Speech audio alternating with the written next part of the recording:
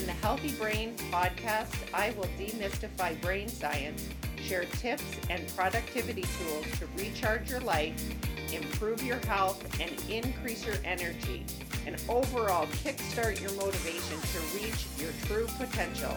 So let's get started. Hey everyone, welcome to the Healthy Brain podcast, episode 51. Thanks for joining me, and I appreciate all my listeners and new listeners. Thank you for coming to the podcast and listening. If you would be so kind, rate and review the podcast. It helps to get more eyes or ears on the podcast. Today I wanted to talk about mindfulness and 4 of the 8 principles of mindfulness or attitudes. They call them attitudes of mindfulness. I will briefly talk about what mindfulness is.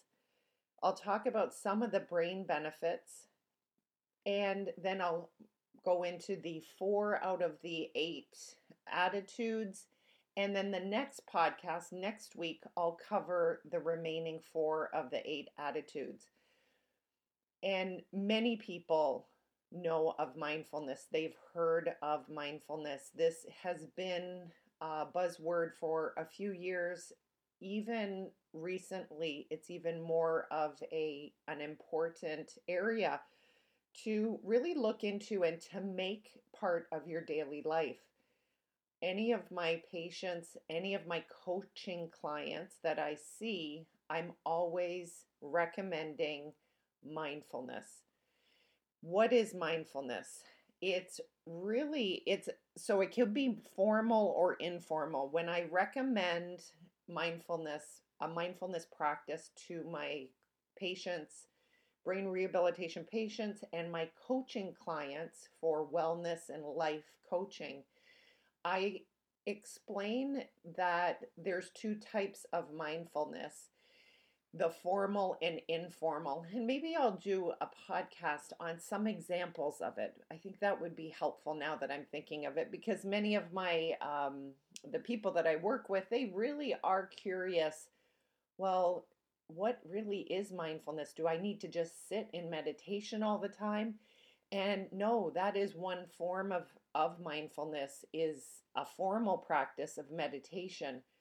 But mindfulness can be sitting and watching your kids play.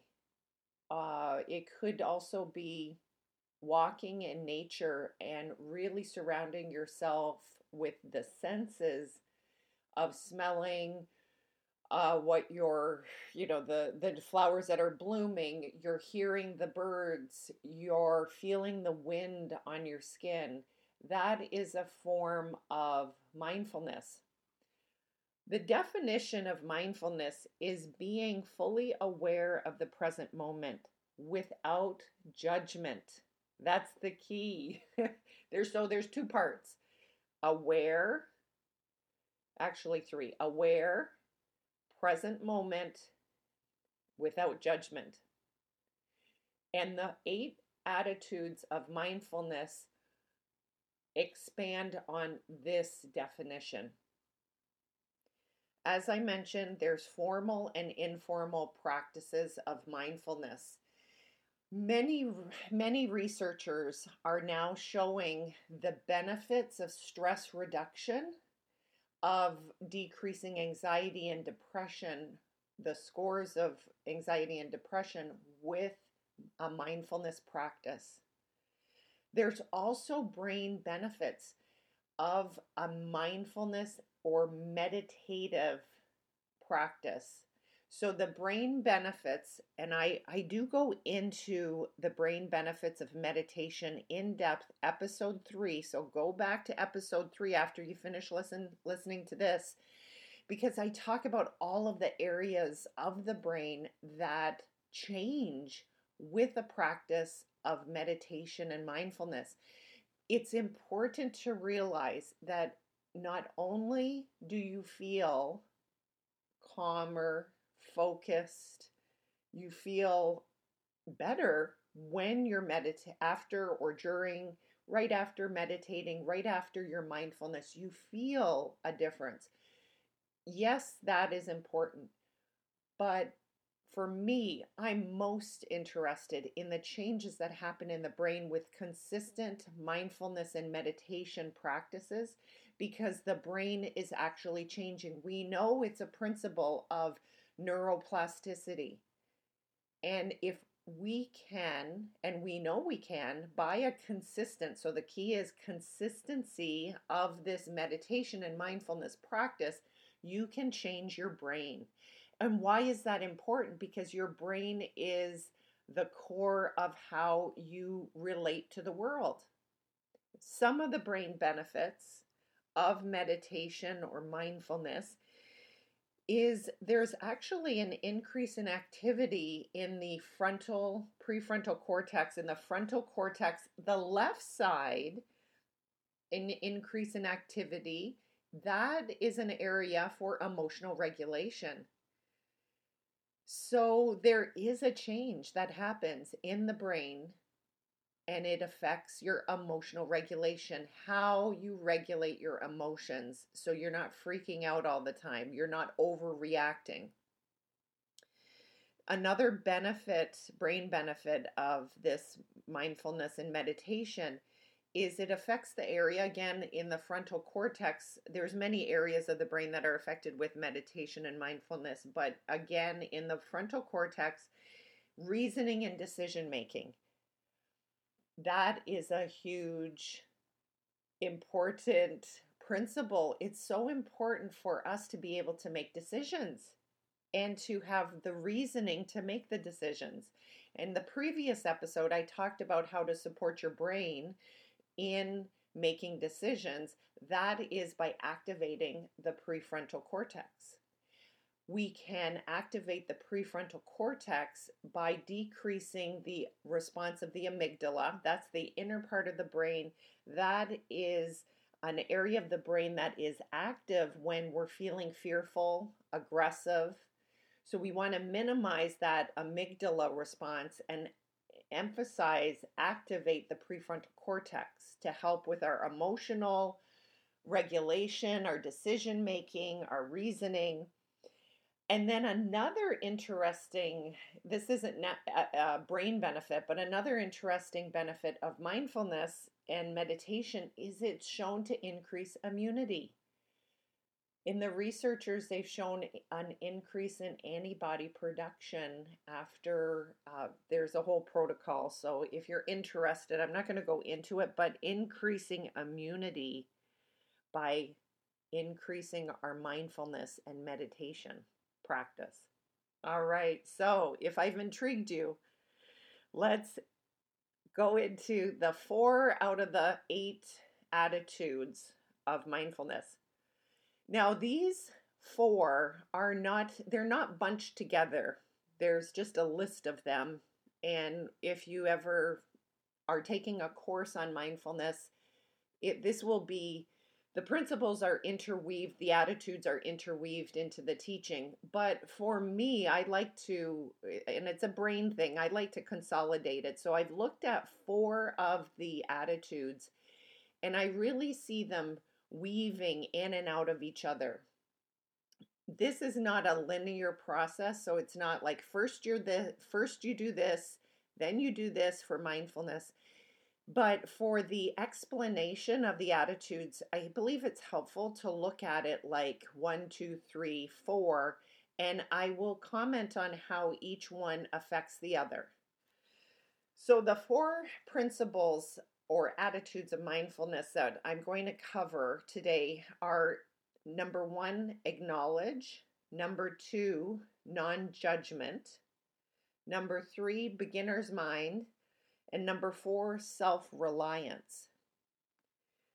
To start off with, when I looked at the list, I thought, really acknowledgement, that principle, that attitude, to me is the first thing. You need to be aware. It's being aware and acknowledge of the current situation, of a situation. So you can pick any situation. First, start with an awareness, an acknowledgement. This is the situation. Okay? So you're just acknowledging it. That's the first attitude. The second is, and this is where You're acknowledging, the first is the present moment. You're really acknowledging what the situation is. The second is non-judgment. Oh boy, this is a loaded one. It is so hard because I feel as human beings, we always, I know myself, I seem to always have this judgmental viewpoint. And it becomes actually more noticeable when I'm tired, when I'm stressed. I become more judgmental of myself, of others. So, to cultivate non judgment, what that means is you're just taking note, you're just noticing the situation, you're noticing your thoughts and your feelings, but you are not labeling your thoughts, feelings, and emotions as good or bad, right or wrong, fair or unfair. This is important. So, you notice that you're not ignoring your thoughts or feelings. That's key. You want to acknowledge your thoughts and feelings, but you don't want to label them. And it depends on your deep rooted belief system. When I work with my coaching clients, it really is uncovering why, what are they thinking, what are they feeling, how are they acting, why are they acting that way because of these thoughts and feelings. And instead of them thinking bad, like, oh, this is bad, I'm feeling this way, or it's wrong, just acknowledging it and then making a shift out of that, from that labeling to not labeling. So it's a whole coaching process that I do, but that's where this second attitude of being non-judgmental is so pivotal for mindfulness. The third principle is a beginner's mind. And it really is coming to the situation that you've acknowledged, that you're being non-judgmental. When you can come into the situation with a childlike curiosity, that's how I think of it. A beginner's mind. Like you're curious, you're wondering, how is this working? How, like, curious, why am I thinking this way? Or why is it this way? Why is this person acting this way? So you're taking sort of a bird's eye view, but you're coming to it with a real beginner's mind, like curious. I need to understand. You're coming to the situation with a non-judgmental awareness. So you see how they all sort of intertwine, they go back and forth between the awareness, the non-judgment, the beginner's mind. And the fourth attitude is self-reliance. It's that belief and awareness that you can see this situation for yourself. You can see the situation from your own perspective, not somebody else's perspective, but your perspective. But notice that when you're noticing something from your perspective, you're bringing in your previous, your belief systems, and that is the pivotal point of mindfulness, is coming to a situation with your own awareness. Know that you have self-reliance on that. You can look at this and observe, be non-judgmental, and be curious. The four attitudes of mindfulness work together. And the eight actually all together. When we get into the other four next week, you'll see how they interplay. And it's like a dance. It's like you're going from one to the other, but our brain is phenomenal and quick. We're able to make this observation in the present moment, being fully aware, and how we can be that way without judgment is practice. And I want to emphasize that it's a practice to be mindful. It's taking control of your mind, taking control of your emotions, taking control of how you react or don't react to a situation. We have gotten caught up in reacting, in getting information very quickly and reacting to it. I truly believe that we need to take control of our mindset, and mindfulness is one important cornerstone in that, taking control of your mindset. It's being aware of the situation and being non-judgmental. If you're having a challenge in emotional regulation, and I believe a lot of us, especially working moms, we're super stressed. Everybody is really stressed nowadays. But it's important to look at, okay, what can I do to regulate my emotions? It's not going and grabbing that bag of cookies or that 2, 3 glasses of wine.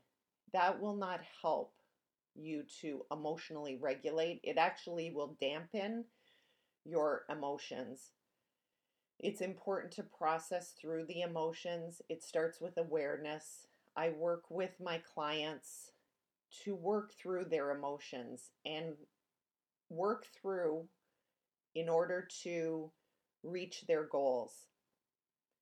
I do want to recommend that if you would like to dive a little deeper into what coaching can do for you, join my discovery call, register for the discovery call. The link is in the bio, or you can send me an email, heatherkolwichwellness@gmail.com, and we'll set up a time to see how coaching can help you, and coaching can help everyone. And it is a phenomenal thing that we have and that I offer, and I would be honored to help you in your journey.